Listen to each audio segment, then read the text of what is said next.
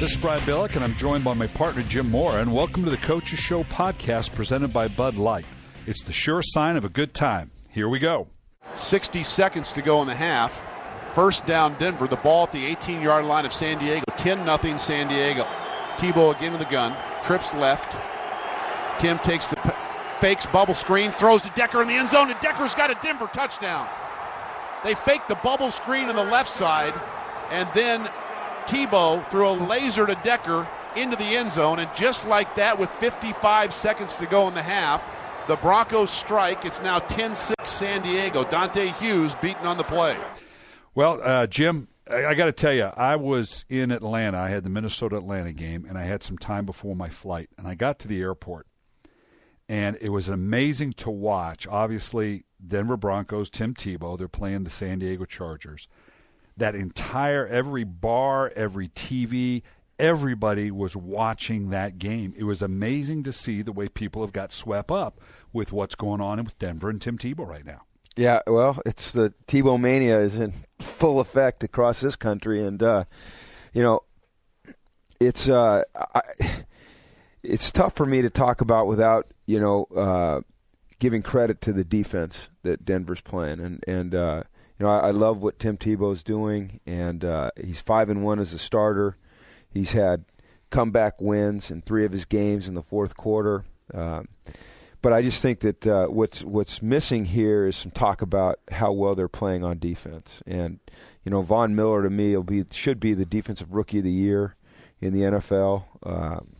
But yeah, I mean it's fun. I guess, Brian, what it is it's fun to watch him, and it's fun to see what's going to happen next. And it's fun to see that offense kind of morph into something that we really haven't seen in the NFL in a long time. And that's what makes it so fun. That's what jumped out at me because, we've talked about it for a couple of weeks now. There's 2 issues here. There's no denying that this is fun, it's exciting, they're winning, the formula, and it's tried and true in this league, run the ball well, and obviously he does that well, and he augments what, Willis McGahee, he had a heck of a game as well.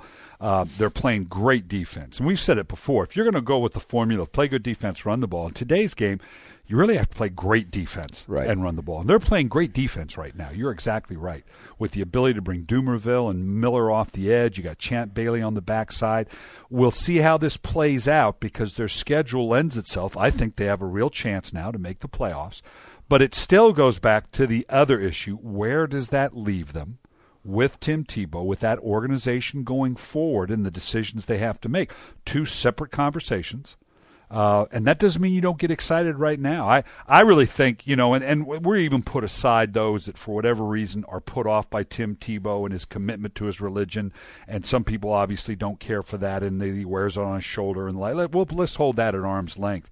I think to a large degree it's people – It's the status quo. It's Occupy Denver, okay? Mm-hmm. It's, okay, you experts that think you know what it is to play in the NFL and you keep telling us that this can't win in the NFL and you can't win a championship. It's Moneyball. You're wrong. Well, right now they're right and we are wrong. That's exactly right. Because he's 5-1. But I think, a lot remains to be seen as to how far they can actually go with this year. And then, like you said, Brian, do they decide that this is the way they want to go in the future? Because certainly if they're going to make Tim Tebow their quarterback for the long term, then they have to make a commitment to really changing the personnel of their offensive football team. And you and I were talking before the podcast about going to smaller receivers and more agile and athletic linemen, and finding backup quarterbacks that fit into the same category as Tim Tebow does. And that is a real commitment that they would have to make because they would be going against conventional wisdom, all the way around, completely throughout their offensive football team. And I guess my question is we've seen John Elway, who is a Hall of Fame quarterback, and obviously is a very smart guy, very successful, understands what it takes to win championships in this league because he's done it. And I don't know that has shown a real excitement for the way they're playing offensive football right now. And whether or not he's going to be able to make that commitment to going against what he believes is the right way to play offensive football in the league and win big, that'll be really tough on a guy like John Elway. We've been down this road before in this league with things like the run and shoot, which was the wave for a while. When you had back when Houston was doing it with Warren Moon and Detroit was doing it for a while. Right. And there's some element of it that is, okay, it's different, it's exciting, but like so many of those things, at the end of the day, it can't win for you ultimately. And even if it's exciting and fun, unless it wins a championship, at some point people will wear out on it. Yeah. And let's talk about the commitment of the organization to do it, that if it is, it's not just, I think people make the mistake to think, well, of course, just keep Tim Tebow as your quarterback. To just keep him is not enough. All the things you talk about, now there are those that will say, you know what, I used the Moneyball reference, why not build it that way? Let's put all of our money on defense. We got a good dominant defense. I'm going to be the devil's advocate here and say, okay, here's what we're going to do. If we want to buy in as an organization, we're going to put all our money in on defense. All the guys we talked about offensively, I can get a bunch of smallish receivers and small offensive linemen that most NFL teams look at and say, he can't play in the NFL. And I better get a couple, maybe not Tim Tebow's, but I better get a couple athletic quarterbacks that can run this because I'm going to run out of quarterbacks now. And at some point during the season, on a 16-game regular season, 4 preseason games, hopefully into the playoffs. But I can do that on the cheap offensively. But it is a total commitment of the organization to something that you just don't know can win. Right. I love your analogy and your comparison to the run and shoot, and I think that is really accurate. And I think people have probably forgot about the run and shoot. Mm-hmm. You know, it was a fad. It got teams to a certain point, but teams couldn't win a championship with that, and it did force you to change the personnel and the personality of your football team. You know, you didn't have a tight end on the roster. You didn't have a fullback on the roster. You had to change the way your defense practiced because they didn't have those types of guys to practice against all through training camp, OTAs, into the season, and it did take an organizational commitment to go in that direction, and it produced some really exciting football, and it produced some really good players, but it did not produce a championship. You know, I guess the thing that's interesting about this is we always talk about the formula for winning in the NFL is run the football and play good defense, and they're doing that. But, you know, there is another part to that, and that, you know this better than anybody. You have to be able to score points, and in order to score a lot of points in this league, you have to be able to throw the ball with some efficiency. And you know, I don't know that Tim, to this point, has shown a real improvement as a passer, and I don't know that he will.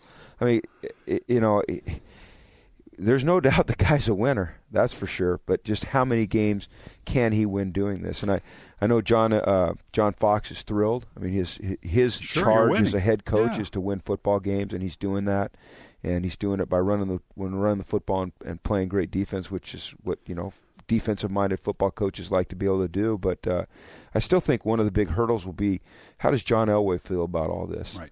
And he and John Fox will do this together. Well, let's make it more specific. Let's talk about their matchups coming up, because I think they've got a chance to be a wild card team, to win the division. Yeah. That's the way they're going to get there. Obviously, we see San Diego struggling. We don't know what Oakland, although they continue to win. But Eastland is a wild card team. Let's look at their schedule this way. I've got their game this week at Minnesota. I've seen Minnesota play. I think certainly Denver, with that good defense, Christian Ponder, who I like, might struggle against that defense. I know they're at home in the Dome, but and that defense can be pretty stout, but I can see Denver winning that game. They then have Chicago. That's an interesting matchup in playing Chicago. That, again, a good, solid defense. Chicago is not a team that builds an 8-man front a great deal. Right. And so if that's what you got to do to stop Tim Tebow, they may be in unfamiliar territory. New England, to me, that's the most interesting matchup. You talk about polar opposites. Yep. Hall of Fame quarterback playing small ball, highly efficient with a very questionable defense, playing a Denver Bronco team that doesn't have a presence at quarterback, but playing – you talk about absolute polar opposites. I don't know. Could be an interesting game. And then at Buffalo, Kansas City. So I can easily see Denver getting into the playoffs. Let's talk about – we'll see how they play against New England. Let's talk about when they get to the playoffs and they have to play the Baltimore Ravens or the Pittsburgh Steelers. Well, that would be a real test because those two teams are really physical defensive football teams, understand how to stop the run. That's what they have to do when they play each other. And they will go after a guy like Tim Tebow. Not to say that other teams don't as well. I'm interested, just like you are, to see what happens when they play New England. And I think that'll be real telling because we know that as well as Denver's playing on defense, New England is still going to score points because they are just an outstanding offensive football team. it'll be interesting to see if Denver can keep up with them playing the style of football that they are playing, and if New England does get up on them early, how they react. And I'm not saying that New England will get up on them, because I'll tell you what, Denver sure is playing well defensively, but if they do, how they react. And I think you bring up a good point, because I can see Denver being a playoff team. I think they can be 9-7, 10-6. Heck, they could be 11-5. Shoot, the way they're playing right now. But it all kind of changes in the playoffs. It does, and that goes to that next level and the matchups. I'll be interested to see what Bill Belichick, and we both know, excellent schemer of defenses, what he does as Romeo Crennel in Kansas City. I want to see how they. Now that they've got some legitimate film, they can see what the MO of Denver is. And that's part of it, too, now, catching up with this, because it has been new for defense to see. I want to see how they scheme up against Denver and see how they take on Tebow. Yeah, well, I would assume that that teams are even going back and looking at old Florida film to try to see some things that maybe Denver will evolve into offensively. And not that many people had success against Tim Tebow in college, but to see how people defended things. I wouldn't be surprised if Bill Belichick has talked to some college coaches already and maybe has some guys looking at film, in advance, because it's tough to put a whole new scheme in a week to stop something that you don't see very often. But if anybody would do it, it would be Bill Belichick. It would be Bill Belichick. Which is kind of good news, bad news. I always, when you faced a defense that was doing something totally different, the first instinct is, oh, my God, we're not prepared for this.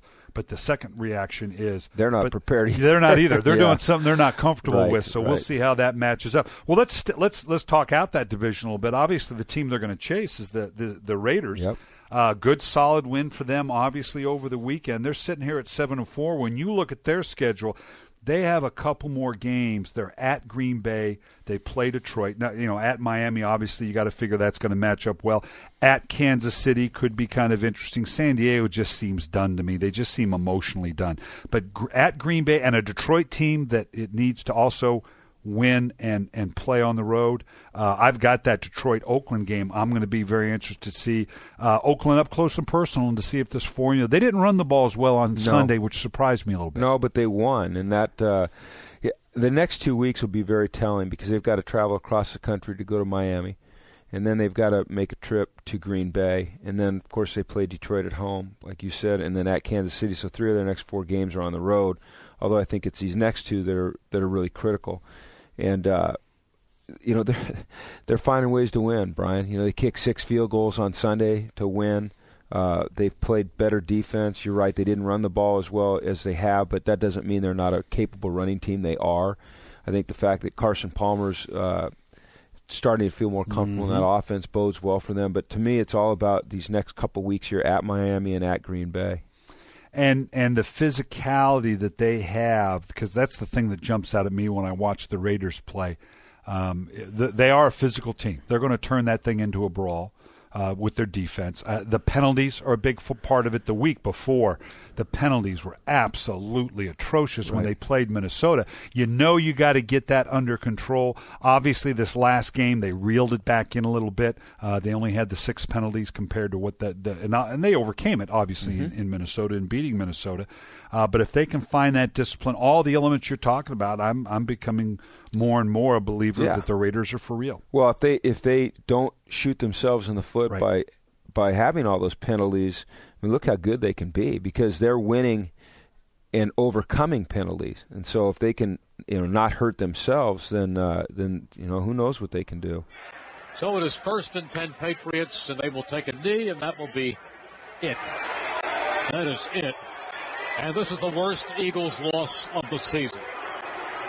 They took a 10-0 lead, and then the rest basically was all New England.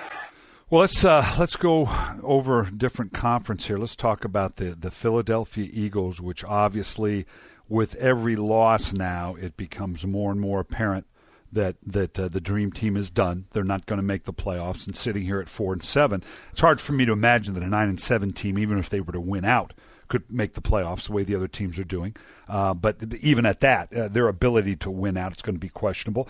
All the things we've talked about, Andy Reid, I think we both agree that, and we made this point a couple weeks ago, whatever happens in Philadelphia, let's again reiterate, that decision will involve Andy Reid. I think it has to. I think he's earned that right. it won't surprise me either way, quite frankly. It wouldn't surprise me if Andy said, hey, I'm going to come back, and if the organization supported that. And it wouldn't surprise me if Andy said, you know what, I think I've had enough and maybe I need a rest. I think the big question is, and you've brought this up many times, is Andy Reid's a great football coach. And, yeah, he's taking some criticism right now, and he's manning up and accepting it. But like you said, you're not going to necessarily get better than Andy Reid. You're going to get different, but you're not going to get better than Andy Reid. And I think it's really important that people understand that that some of these things that are going on in Philadelphia that maybe give the appearance that Andy's losing control, such as Deshaun Jackson being benched for a game, or actually I guess you'd call it a suspension for a game, right. Sat down, and then this past week, getting benched in the fourth quarter, the coaches arguing on the sidelines. To you and I, guys that have been in those situations, we don't think that that's a sign of him losing control. We actually think it maybe is a sign of him maintaining control. Absolutely. At least with regards to Deshaun Jackson. A coach with less control, less firm stature in the organization might have dealt with that differently. Because, you're putting a great player, a great asset on the bench or off the field. You only do that when you have the courage of your conviction of your position with ownership, with the organization. As you always say, and I always like your term, you've earned that right with the wins that they've had. And I think his team, even though there may be players on that team that agree with Deshaun Jackson, whether it's the contract or, really, did he really miss this much of the meetings or whatever, but they're still going to judge, Andy, are you in control? Are you going to do the right thing? Or are you going to kind of give in because the circumstance, are you going to try to kowtow to us, the players? He's holding on to that team because he's doing the right thing. They even had an incident with the assistant coaches, which people are making, and you and I know, when two assistants go at one another, that's almost a weekly. That happens everywhere in the National Football League. It happens whether you're up 30-0 or down 30-0, whether you're 0-11 or 11-0. There are conflicts that happen between coaches. First of all, you're in a highly charged emotional environment. You're talking about highly competitive individuals that are very strong in their convictions. And, you're talking here about Marty Mornhinweg and Jim Washburn, Marty Mornhinweg being the offensive coordinator and Jim Washburn being the defensive line coach. And, you and I can just imagine what happened. I'm going to be Jim Washburn here. Absolutely. And I'll be Marty Mornhinweg. And folks, this is exactly how it goes down. Okay, and so we're in the middle of the game. We'll tone it down a little bit. Just a little bit. Family show. Right. but this is okay. We're in the middle of the game, and tough battle. The defense has been on the field for a while, and now I throw 2 or 3 passes in a row. What the heck are you doing? We've been playing our butts off over here, and you're throwing the frickin' football. You're not using up any clock, and you're putting us out there. What are you? Hey, I'm just trying to move the ball. I don't want to hear that. Run the football and keep us on the bench. You want off the field, get your defense to get them off the field. I'll tell you how you keep our defense off the field. Run the darn football. You do your job, I'll do my job. Well, you're not doing your job. And that's exactly how it goes And then down. They hug each other a few minutes later, and they have never a beer capture after that. Exactly right. But it's a highly charged environment, and these people are passionate that coach this game, and they're passionate guys that play the game, and it's not a clean environment. It's not a sterile environment. And, you've got 70,000 people sitting on top of you. And those things happen all the time. They really do. And if they're, you know what? I'll sometimes even go they're healthy. Yeah, that's exactly right. I'm almost going to go the other way and say, if we didn't have a little bit of that, if I didn't have a little bit of that during the week, then I'm not sure. I'm not as a coach going, you know what? I got to I got to go after somebody because we've given up. There's no one cares anymore. Some of the stuff that is said during a game amongst the coaches on those headphones to each other, people would not even imagine. Some of the most vile, rank, ridiculous, cutting statements you could ever hear if you can tap into those. Very entertaining when you can remove yourself from it. It's very entertaining and really humorous. After the game, when you look at each other and you go, did we just say that to each other? These are guys that spend 100 hours a week together at work, working towards a common goal, and sometimes it just bubbles over. And I remember one time we were. I'll just share a story. I was in Minnesota, and Chip Meyer, God rest his soul, one of the great guys. He was, if you don't get along with Chip Meyer, it's you. Right. Okay, one of the great guys in this. Mike Tice was our offense, and Mike and I was interesting. Mike and I had we dog cussed each other on a regular basis. If we weren't swearing at one another in a meeting, then we weren't working. Well, Chip was always the great mediator. He was always he was going to, oh, no, where's the love? Oh, we're good guys. And Mike and I were okay with that. Well, during the game, Chip, when he was up in the booth, he'd constantly going, let's calm down. Because Mike and I would be going after each other. Well, why don't you run? No, I'm not going to run. God dang, back and forth. But we handled it. And right. Chip was constantly saying, well, calm down. Finally, I had my fill. He says, calm down. I step out onto the field. And I turn and I point up to the booth and I say, 2 people tell me to calm down. My wife, Kim, and Denny. I don't need to be told to be calmed down, okay? But you actually stepped on the field. I actually stepped and looked up at the TV people are going, what's he pointing at? What's he, you know? And it was, but that's the kind of conversation that goes on. I think you got a commercial out of that one, I probably could have. Would have made a great one. Yeah. Would have made a great one. But the Eagles are in a tough spot. Again, we've said it many, many times.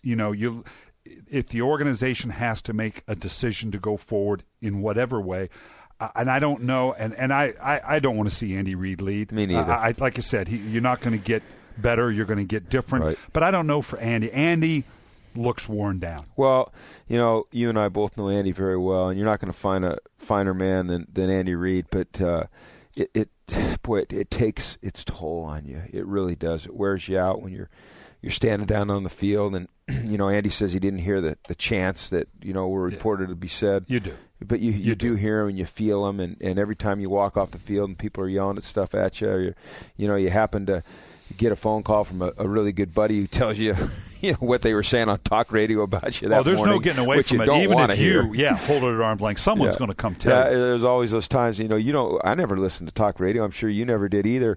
And you really didn't want to hear that stuff. And your best buddy would call you and say, man, you can't believe what they're saying about you on the radio. What I always found one of the hardest things to do was to not, my thought was, I'm not going to take this home.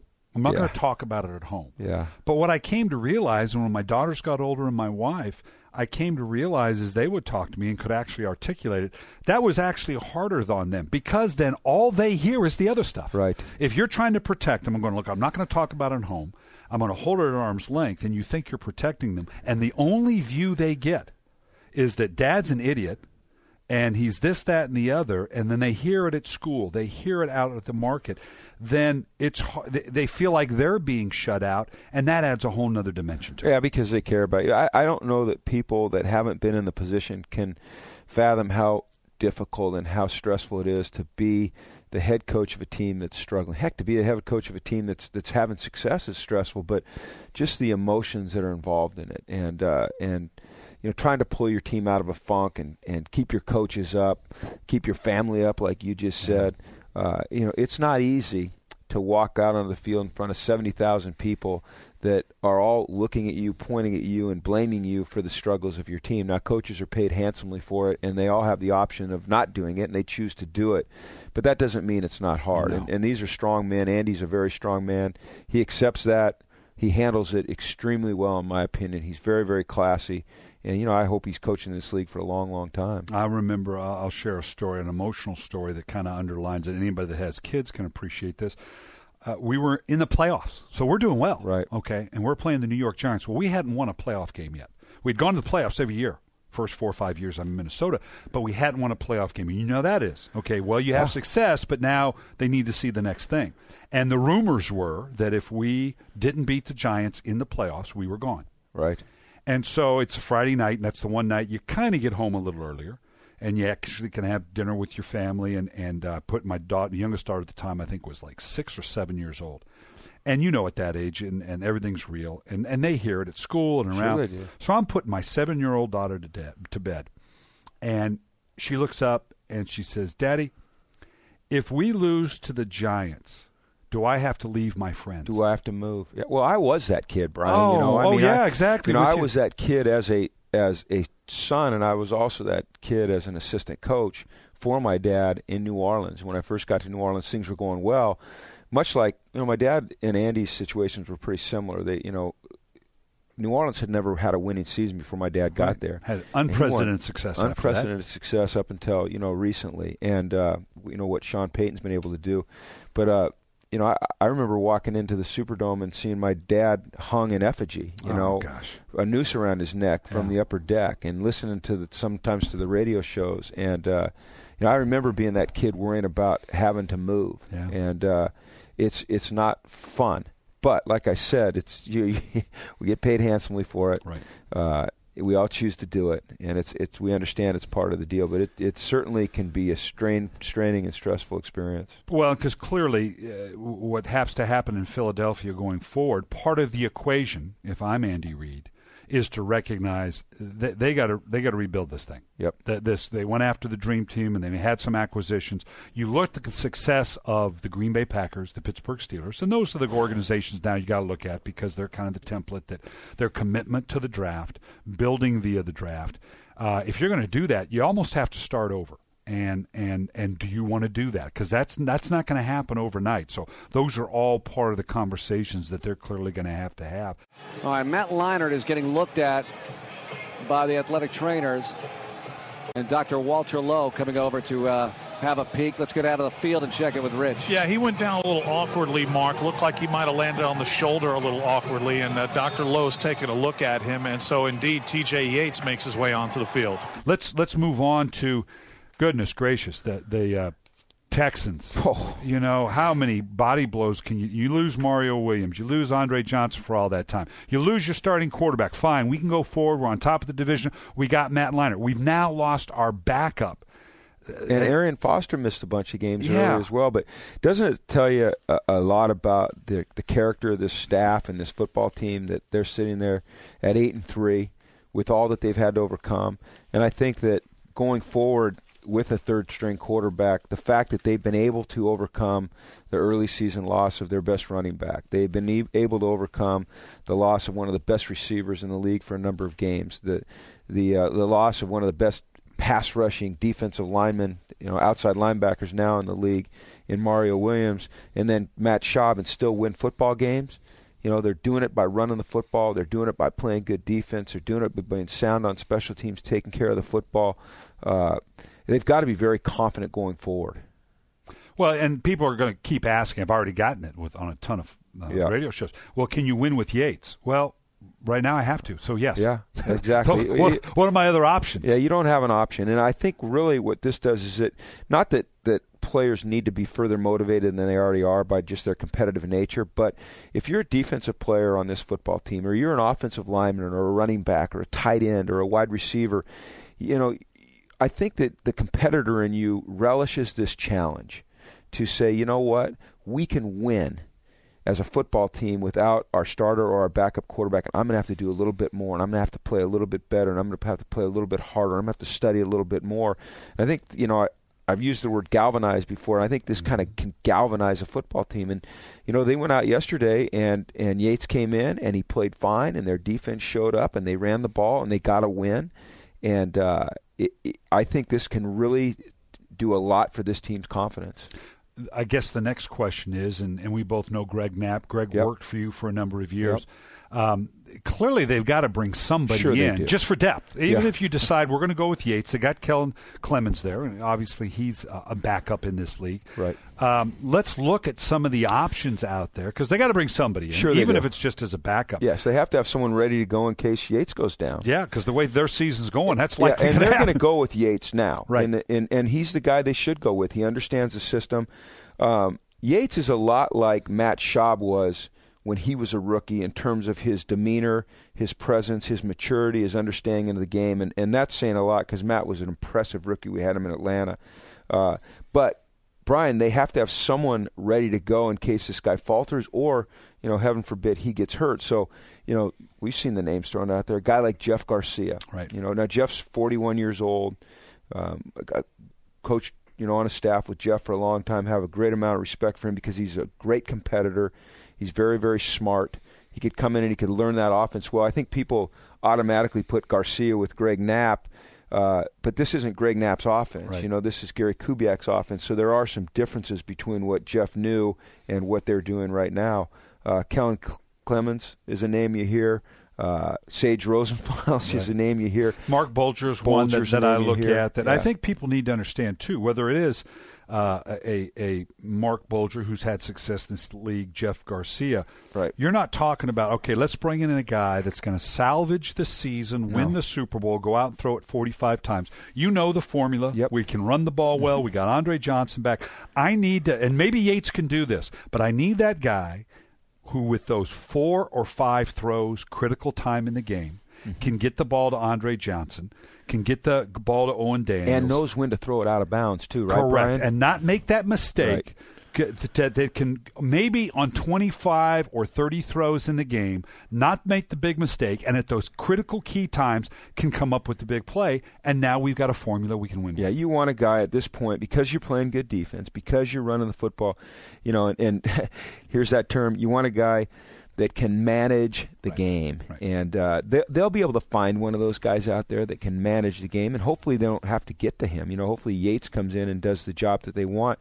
The other question I've heard is, can they win out, or can they win their division? Certainly. What happens when they get to the playoffs? Well, let's assume that they have a home playoff game. I think they can win that home playoff game, because I think they're going to, first of all, it'll be the first playoff game in the history of the organization. Yeah, let's don't discount that. This would be the first time the Texans and have ever gotten to the emotion playoffs. in that stadium, and the fact that they've got 2 really good runners, and they've got a great wide receiver, and they're playing fantastic defense, and that energy that will be generated in that environment for that defense to attack the offense, whomever it is they're playing. Seattle last year with New Orleans coming into Seattle. Absolutely. I certainly think they can win a playoff game. Now, I don't know how deep they can go into the playoffs without a veteran quarterback that you can depend on, but I certainly think they can win a playoff game. Yeah, we've seen – I don't know that you can take a very good football team into Baltimore or Pittsburgh. That's tough. We saw that with San Francisco with someone who can just manage the game. Now you're going to separate the wheat from the chaff, as they say. Exactly. But that's what the playoff's about, and that doesn't mean that you haven't stepped up to the situation, and it they've hasn't done been great. I mean, I think the Texans are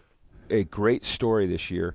Just what they've been able to do, Brian, like you said, first of all, they're backed up against the wall because they know, that staff knows, hey, we need to get to the playoffs or we could be out of here. And they've overcome these injuries, and here sitting at 8-3 after 11 weeks. I think they deserve a lot of credit. Rodgers back, sets, throws, end zone, got a man for threw it wide, incomplete. Looking for Donald Driver. Driver couldn't hang on. That'll bring up a 4th down, and after the play, a couple of Lions and Packers getting into it, and the flag comes in. Personal foul, unnecessary roughness. Defense number 90 for kicking. Number 90 is disqualified.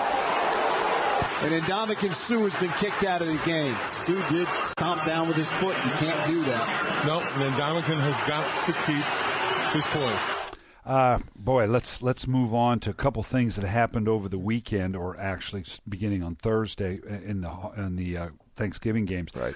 It begins with Ndamukong Suh. Yep. And all that went on there. The obviously the mistake, and it's on so many levels in terms of the act itself, trying to justify it immediately afterwards. Right. Now trying to walk it back and saying, okay, I was wrong. And now the commissioner, it has been rumored that it's going to be a 2-game suspension. Is that enough? Let's talk about that. Well, that's not for me to say. That's the commissioner's decision, and I don't know what his criteria is for making that decision. I can only talk about what I saw on Thursday and, what I know about Ndamukong Suh, which is, I don't know him intimately. I haven't been around him in meetings. I do appreciate the way he plays the football game from snap to whistle. I love his passion. I love his intensity. I think he plays with a violence that is necessary to play the position that he plays. There's a lot of players that play that way, though, and can play snap to whistle that way and then shut it down for a few seconds and regather themselves. And I think what Ndamukong Suh obviously has to learn is that when that whistle blows, it's time to shut it down, and he's got to turn it back up again. And when he's playing snap to whistle, he's got to play within the rules. And, Brian, you and I were talking earlier, and the one thing that you never want to do is take the passion out of your players. And so this is a really tough situation for a guy like Jim Schwartz, because he's got a really delicate balance here between allowing a great player like Ndamukong Suh, who makes so many plays because of his passion and his intensity, to play that way, and yet still teaching him how to harness that. And let's keep in mind, this is a young man. This is a pretty intelligent guy. A lot of people, he's a thug and he's this. No, he's not. Defensive lineman. No, this is a very intelligent, articulate young man. He cares. And he does. There's young people make mistakes. Yeah. And so you thought maybe there were enough mistakes along the way. He went up and talked with the commissioner. Yep. You know that Jim Schwartz had something to do with that, to try to create an environment for him to understand, look, you don't want to cost yourself, you don't want to cost your team. And then the flare. That's the amazing thing about what happened on Thursday. now that's the bright yellow line now. Mm-hmm. Okay, we have drawn the line in the sand. Now you're either going to walk back from that and recognize, because it's going to cost you now. 2-game suspension and everything that goes, you're going to cost your team, and you've cost yourself in your pocketbook. You've cost your integrity and the way people look at you. Okay, this is one of life's lessons. If he can't walk it back from this, and in whatever fashion necessary, get it under control going forward, then now you got a bigger problem. Well, you do, and when he starts to hurt his own team, as he has on a couple of occasions this year, then it becomes a real concern for the coach. To play that position that he plays, Brian, oh, gosh. You've got to be nasty, and you've got to be violent, and you've got to be tough. That position demands it. But like I said, there's been a lot of great players that have played with that same violence, that same intensity, that same passion that Ndamukong Suh does, that have learned how to, as you say, and I think it's a great term, walk it back at the necessary times without losing that passion. And that's a real delicate balance. And as you said, he's very young, and he needs to learn this, but he needs to learn it quickly, because if he does get suspended, that really impacts that football team at a time in the season when they're trying to make the playoffs. When they need him. Yeah, we've both had experiences with players like that. The one that comes to mind for me, I had Orlando Brown. Yep. And people remembered, big offensive tackle. He's the one with the throwing of the flag by the official that hit him in the eye. And this guy played, when you know his background, coming out of south side of Washington. I mean, he had to fight for everything his whole life. Entire life, and trusted nobody. God rest his soul. We just recently lost Orlando Brown. But when we brought him back to Baltimore, he was at a stage in his career. He was in his mid-30s, had a huge passion for the game, and I wanted that passion on the team. He had been there before, and Ozzie Newsome was familiar with him. But I sat down with Orlando, and I made it very clear, look, I don't want to reel in your passion. That's why I'm bringing you here. But you and I have to come to an understanding that and that time will come up. We knew it would, whether it be in a game, in a practice. I need to know that you can, to use the term, walk it back. I need to know you can get it under control. I don't mind you going off, and I know there's going to be the passion. I know there's a little gamesmanship in this sometimes. Sure. But when I look you in the eye, Orlando, I need to know that you can get it under control, or I can't have you on this football team. And I give Orlando credit. He still played the game, and there were instances that came up. But when I did step in and could look in his eye, I saw a recognition, a maturity. I got it, Coach. This is one of those times. And he was able to walk it back. And that's where Ndamukong Suh needs to get. And I think that he will get there. As you said, he's an intelligent guy. He cares about his teammates. He cares about his team. I think he cares about the National Football League. He cares about his image. And but he needs to learn it. He needs to learn it quickly.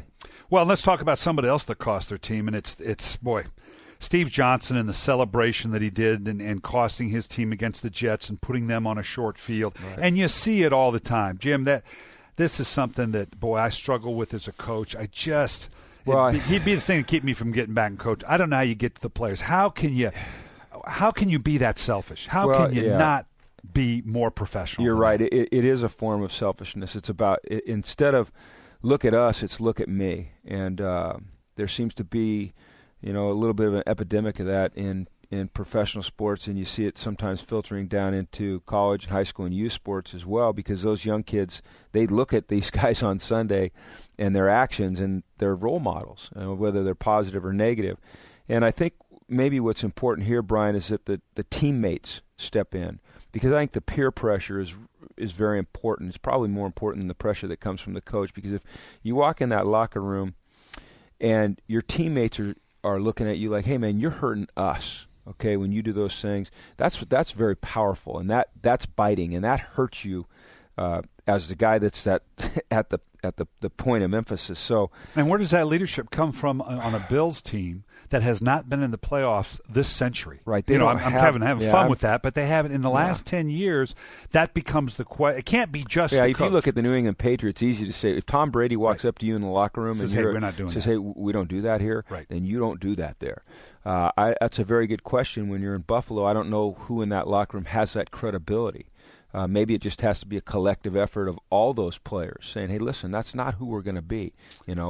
Our coaches asked us not to be that way, and you know what? We're not going to be that way. What I always did with my teams when these situations came up, and unfortunately they did weekly, so it was easy to do. Sure. On our Wednesday morning meeting, occasionally I would throw the tape up or put it on a PowerPoint and say, guys, help me out here now. Tell me how to deal with this. Tell me this isn't the way we want to be. Right. You know, it's always great to use an example someplace else that doesn't hurt you, but tell me if this is okay. Tell me if you think this is okay, because I need to understand. I want you to explain to me why actions, because the thing that, you know, Sue was one thing, but Stevie Johnson, what he did, that had to be preconceived. He didn't just think of that at the moment. That wasn't a spontaneous reaction. That was choreographed. He'd been thinking about that probably since Tuesday. Yeah, you know, so he'd probably done it in practice. You got to tell me what possibly led you to believe this was going to be acceptable. I don't know, but you know, we've seen examples of that for years. You remember when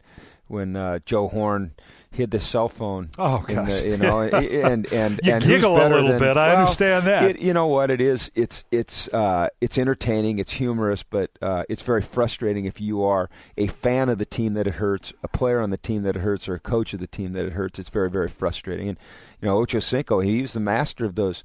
I used to want to see him score just so I could see what he'd come up with, but that was as a fan. That wasn't as a coach on his team. Which brings up an interesting question: is that passion that's been reeled in New England now? Because they don't do that in New England. No, they don't. Is that one of the reasons Ocho Cinco is not as productive? Because you've reeled that passion we talk about back enough to where can he not do one without the other? That's an interesting question. That's a question for another topic. That's exactly another right. day. Well, that's going to do it for the Coaches Show podcast presented by Bud Light.